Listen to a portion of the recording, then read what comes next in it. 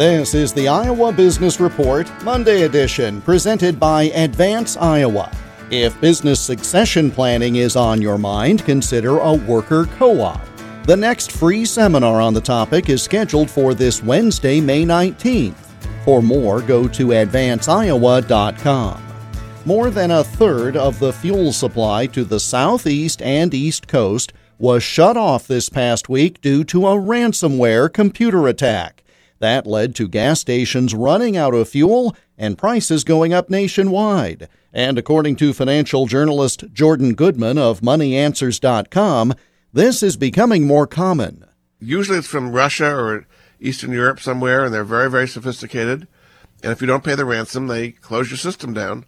And that's what happened. They hit Colonial Pipeline, which is the major pipeline that brings oil and gas from Houston to the entire East Coast. And apparently, Colonial Pipeline did pay to get their system back, which just gives them that much more encouragement to do more ransomware attacks.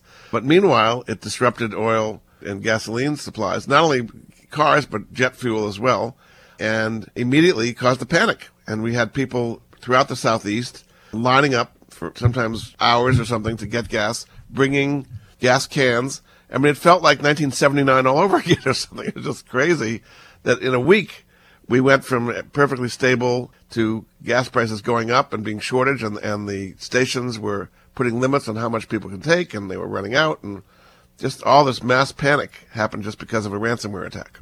Estimates of how much the company paid in ransom range from $5 to $20 million. The Iowa Business Report is presented by Advance Iowa, online at advanceiowa.com.